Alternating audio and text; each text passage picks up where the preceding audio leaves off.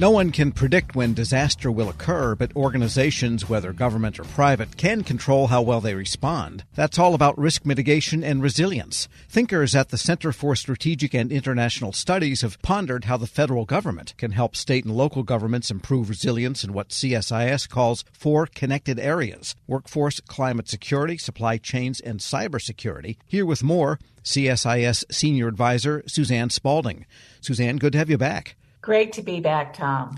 And we should begin by saying your contribution to this was your cyber expertise, having run CISA and having worked in the federal government on the cybersecurity side for some time. You kind of concentrated on that particular issue, correct? That's right. All right, tell us, what are the issues at the state and local level such that the federal government could do some good there? You know, the first thing we did, and I should note, as you did, that the report itself on resilience covers, in addition to cyber resilience, there's a section on supply chain resilience, on climate change with a particular focus on an impact on energy. And then running through all of them, but also given its own section there, is workforce resilience, which is clearly a thread that pulls across all 3 of those and upon which their resilience depends.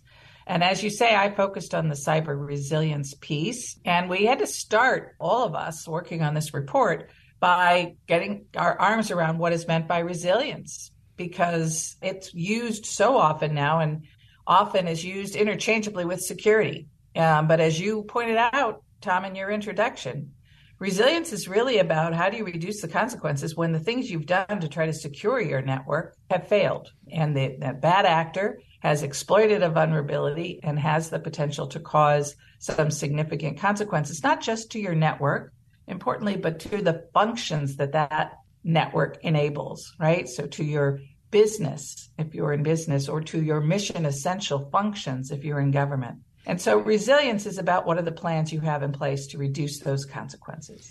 Fair to say this first came to light in a national way when, I think it was 4 or 5 years ago, that Baltimore was hit with a cyber attack such that most municipal functions actually ceased.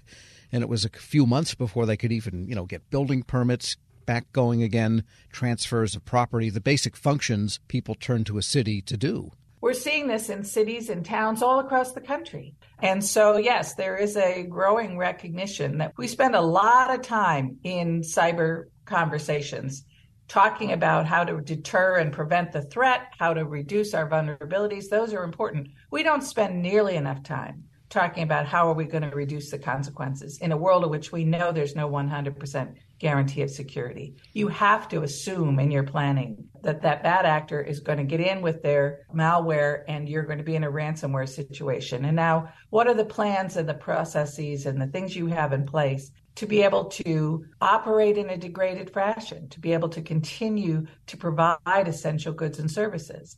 And the federal government can play a role there in helping both within the federal government to increase its own resilience, but also to help those state, local, territorial, and tribal governments and businesses. And what are some of the top line things that governments, agencies, any kind of organization serving the public needs to have in its toolbox for resilience? Yeah, so you need to have that continuity of operations planning, continuity of business planning. And that requires that you bring in not just your IT people, but your full team, your operational folks, your communications folks, your financial folks, your billing folks, right? All of those people who are essential to your business need to be part of that planning, because they're the ones who are going to have the insights both into the consequences, but also into the ways in which you can mitigate those consequences. I often say that, your IT people, as brilliant as they may be, really are probably in no better shape to tell you about the impact on your business or your mission essential functions of a successful cyber attack than an electrician is to tell you the impact on your business if the power goes out. We're speaking with Suzanne Spalding, Senior Advisor for Homeland Security at the Center for Strategic and International Studies. It sounds almost as if, in some cases, you need to keep paper backup. Yep, you need to think about analog solutions in many instances to this very technical threat that we face and risk that we face. And the federal government can help in a number of ways. Congress, first of all, can provide adequate funding for the kind of analysis that we need. That, for example, the National Risk Management Center at my old shop at DHS, now called CISA, the work that they do to understand consequences, understand interdependencies and the prospect for cascading consequences, and which are the functions that, if disrupted, would have the greatest impact. That's essential for prioritization. We need Congress to, when it's passing something like the Infrastructure Act to rebuild our infrastructure across this country and update and upgrade our infrastructure, to provide the funding needed to build in resilience. We talk about secure by design. We should be thinking about resilience by design as well. So those are things that the government can do. CISA can provide templates for that planning. Who needs to be involved? Here's the checklist. Here's how you do that continuity of operation planning. And sector-specific agencies can do the same and provide analysis on understanding consequences. And one of the connected factors in the report was the supply chain. And increasingly, cybersecurity is a function of supply chain security. Fair to say?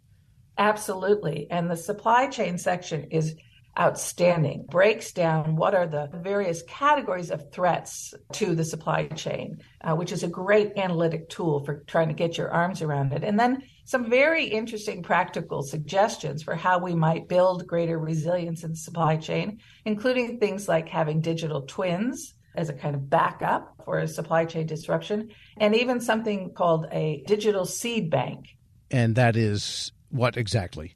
Well, if you think about the traditional concept of a seed bank, if plants become extinct, right, that we've saved some seeds, to have a third party, perhaps repository, right, of critical digital components and software, et cetera, so that if that supply chain is disrupted, we can go to that seed bank. And that might allow, for example, for domestic production of the needed digital tools and components.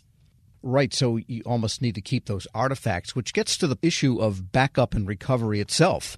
Is that, I wonder, becoming a bit of a lost art as people presume their cloud providers will take care of all of that? Well, and one of the key things that folks need to think about in the context of backups, I work with a lot of companies and I often ask them, do you have all your data backed up? Oh, yeah, we've got it backed up. Have you ever tried to use that backed up data?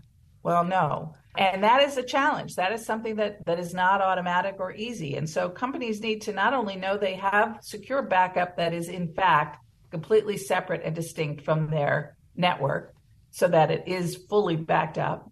Two, that they have exercised using that backed up data.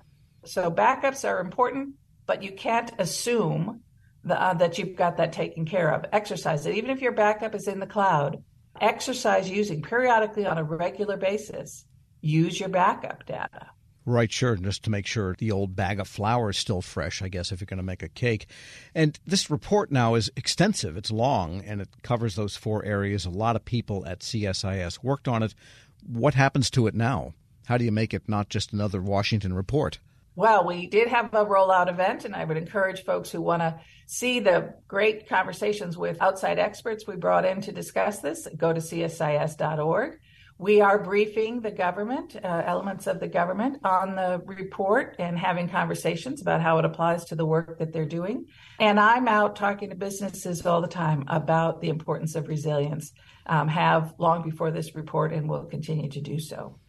Suzanne Spalding is Senior Advisor for Homeland Security at the Center for Strategic and International Studies. As always, thanks so much for joining me. Thanks for having me, Tom. And we'll post this interview along with a link to that report at federalnewsnetwork.com/Federal Drive. Hear the Federal Drive on demand. Subscribe wherever you get your podcasts. Hello, and welcome to the Lessons in Leadership podcast. I'm your host, Shane Canfield, CEO of WEPA. Today I'm thrilled to be joined by Dr. David Wilson, President of Morgan State University. David has had a fascinating career and has garnered a long record of accomplishments from more than 30 years of experience in higher education administration. Came to Morgan State in 2010 from the University of Wisconsin, where he was chancellor of both the University of Wisconsin Colleges and the University of Wisconsin Extension. Before that, he held numerous other administrative posts in academia, including vice president for the University of Outreach, associate provost at Auburn University, and associate provost of Rutgers. And when we were talking Earlier, too, you had just mentioned that you had a wonderful nomination at the American Academy of Arts and Sciences. And David, thank you so much for joining me. Shane, it is indeed a pleasure to be invited into this conversation with you. It's not in your in the short bio here, but I also know you served in some capacity in the Obama administration. Yes, I did, as a matter of fact. As I was leaving the University of Wisconsin, where I oversaw the UW colleges, I accepted the presidency at Morgan. And on my way into the presidency at Morgan in 2010, my name was advanced to President Obama to be considered as a member of his board of advisors on historically black colleges and universities. And so I accepted and served there for 8 years during his 2 terms. Amazing. You've had a fascinating career at numerous universities across the U.S. How did you become passionate about the education field, and what are some of the biggest lessons that you've learned? First of all, I was made aware of a quote by Horace Mann, who was a great 19th century educator who really gave rise to public education in the United States. And he was the first to utter the phrase that education is the great equalizer. And why that resonated with me was because I grew up in abject poverty in rural Alabama, and there was no law in Alabama as I was growing up that required black kids to go to school. I was kind of shut off from formal education on a consistent basis. I didn't get a chance to go to school full time until I was in the 7th grade. We lived on property there that were owned by the white landowners. And so the owner of the property, a white woman, would bring down to this little shanty that we lived in, and she would bring Look and Life magazines. My mom, she would make us as children plaster these pages of Look and Life magazines against the wall of this little shanty to keep the cold wind out. I would take a kerosene lamp and go around the walls reading those articles in Look and Life magazines, which is when I first came across the phrase of Horace Mann. From that point on, I committed myself, to education. It's an amazing story, and 2 things occur to me. One, it's almost incomprehensible that this happened during our lifetime. That to me is almost shocking. It's also truly inspiring that you recognized that you could do more and sought out to do that and were successful at it. So when you think back on that experience, how has that informed, shaped, influenced your leadership position now as president of Morgan State? It had to have an impact, but how would you articulate that? So if you go back to that Alabama environment, what I saw, it was just so many people, my own brothers and sisters, who were 10 times smarter than I was. But my first 5 brothers were illiterate. They never got an opportunity to show the nation how brilliant they were. Therefore, I really took on this whole notion that my life had to be about ensuring that individuals who were drowning in potential and they didn't realize it would be in a position where they would realize it. I was never ever about positions that would enable me simply to replicate privilege. I don't care where you went to school. I don't care what type of family you came from. I think that's where sometimes we kind of get education wrong. We have institutions that want to define themselves based on how many students they don't admit. I'm about just the opposite, taking individuals who are absolutely stellar and don't realize it and bringing that into existence for them. You've had so many opportunities that you could do other things, perhaps at larger organizations. But you're where you want to be on purpose, by design, for the kinds of reasons you just talked about, that it's fulfilling. But can you talk a little bit more about that? There have been so many so-called top 50 institutions in the United States that have come aggressively after me. And, I flirted with a couple of them, and I went home to Alabama because these 2 were very serious. And my family is brutally honest with me, and they keep me grounded. So I flew down and began to talk with them about these institutions that were coming after me, I was thinking they would be impressed. And when I finished, my youngest sister said to me, "Now, are you finished? Clearly, we are not understanding why you would even consider leaving Morgan." It just reassured me that I'm living my purpose at Morgan. And it is joyful to be at a place where you want to be versus being at a place where others think you should be. One question that I always have to ask, is there one leader or maybe a couple of leaders that have inspired you, you mentioned Horace Mann, I don't know if that fits in this category, but what might be a couple of leaders that you remember that inspired you, that gave you purpose, helped shape your life? In 1989, when I was selected as a W.K. Kellogg Fellow, we had to be introduced to leadership that was different in a lot of ways than the leadership that we had been exposed to.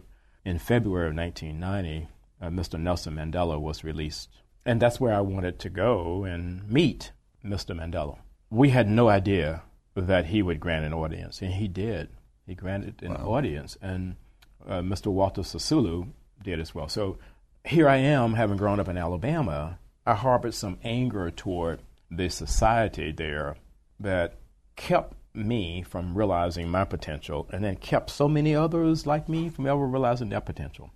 At the end of a conversation that we had, someone asked Mr. Sisulu, "We're leaving this conversation thinking that you harbor no anger towards a society that locked you away for 27 years. Are we leaving with the correct conclusion?" He said, "I harbored no anger or bitterness toward the society that locked me away for all of those years, because I and others like me knew that what we were doing was the right thing. If you commit yourself to doing the right thing, there should never, ever be any space in your heart for anger or bitterness." And that was transformational for me, and why I respect and admire Mr. Nelson Mandela and Mr. Walter Sisulu today. That is a great story, and it, with all the accomplishments through your life, I'm sure it had a great impact on your ability to go as far as you have, and you're still going. Well, I have a takeaway in terms of leadership lessons I've learned. We would be well served as a nation if I think we created these opportunities for young people at various stages to really, first of all, see the United States. And then we need that same opportunity globally.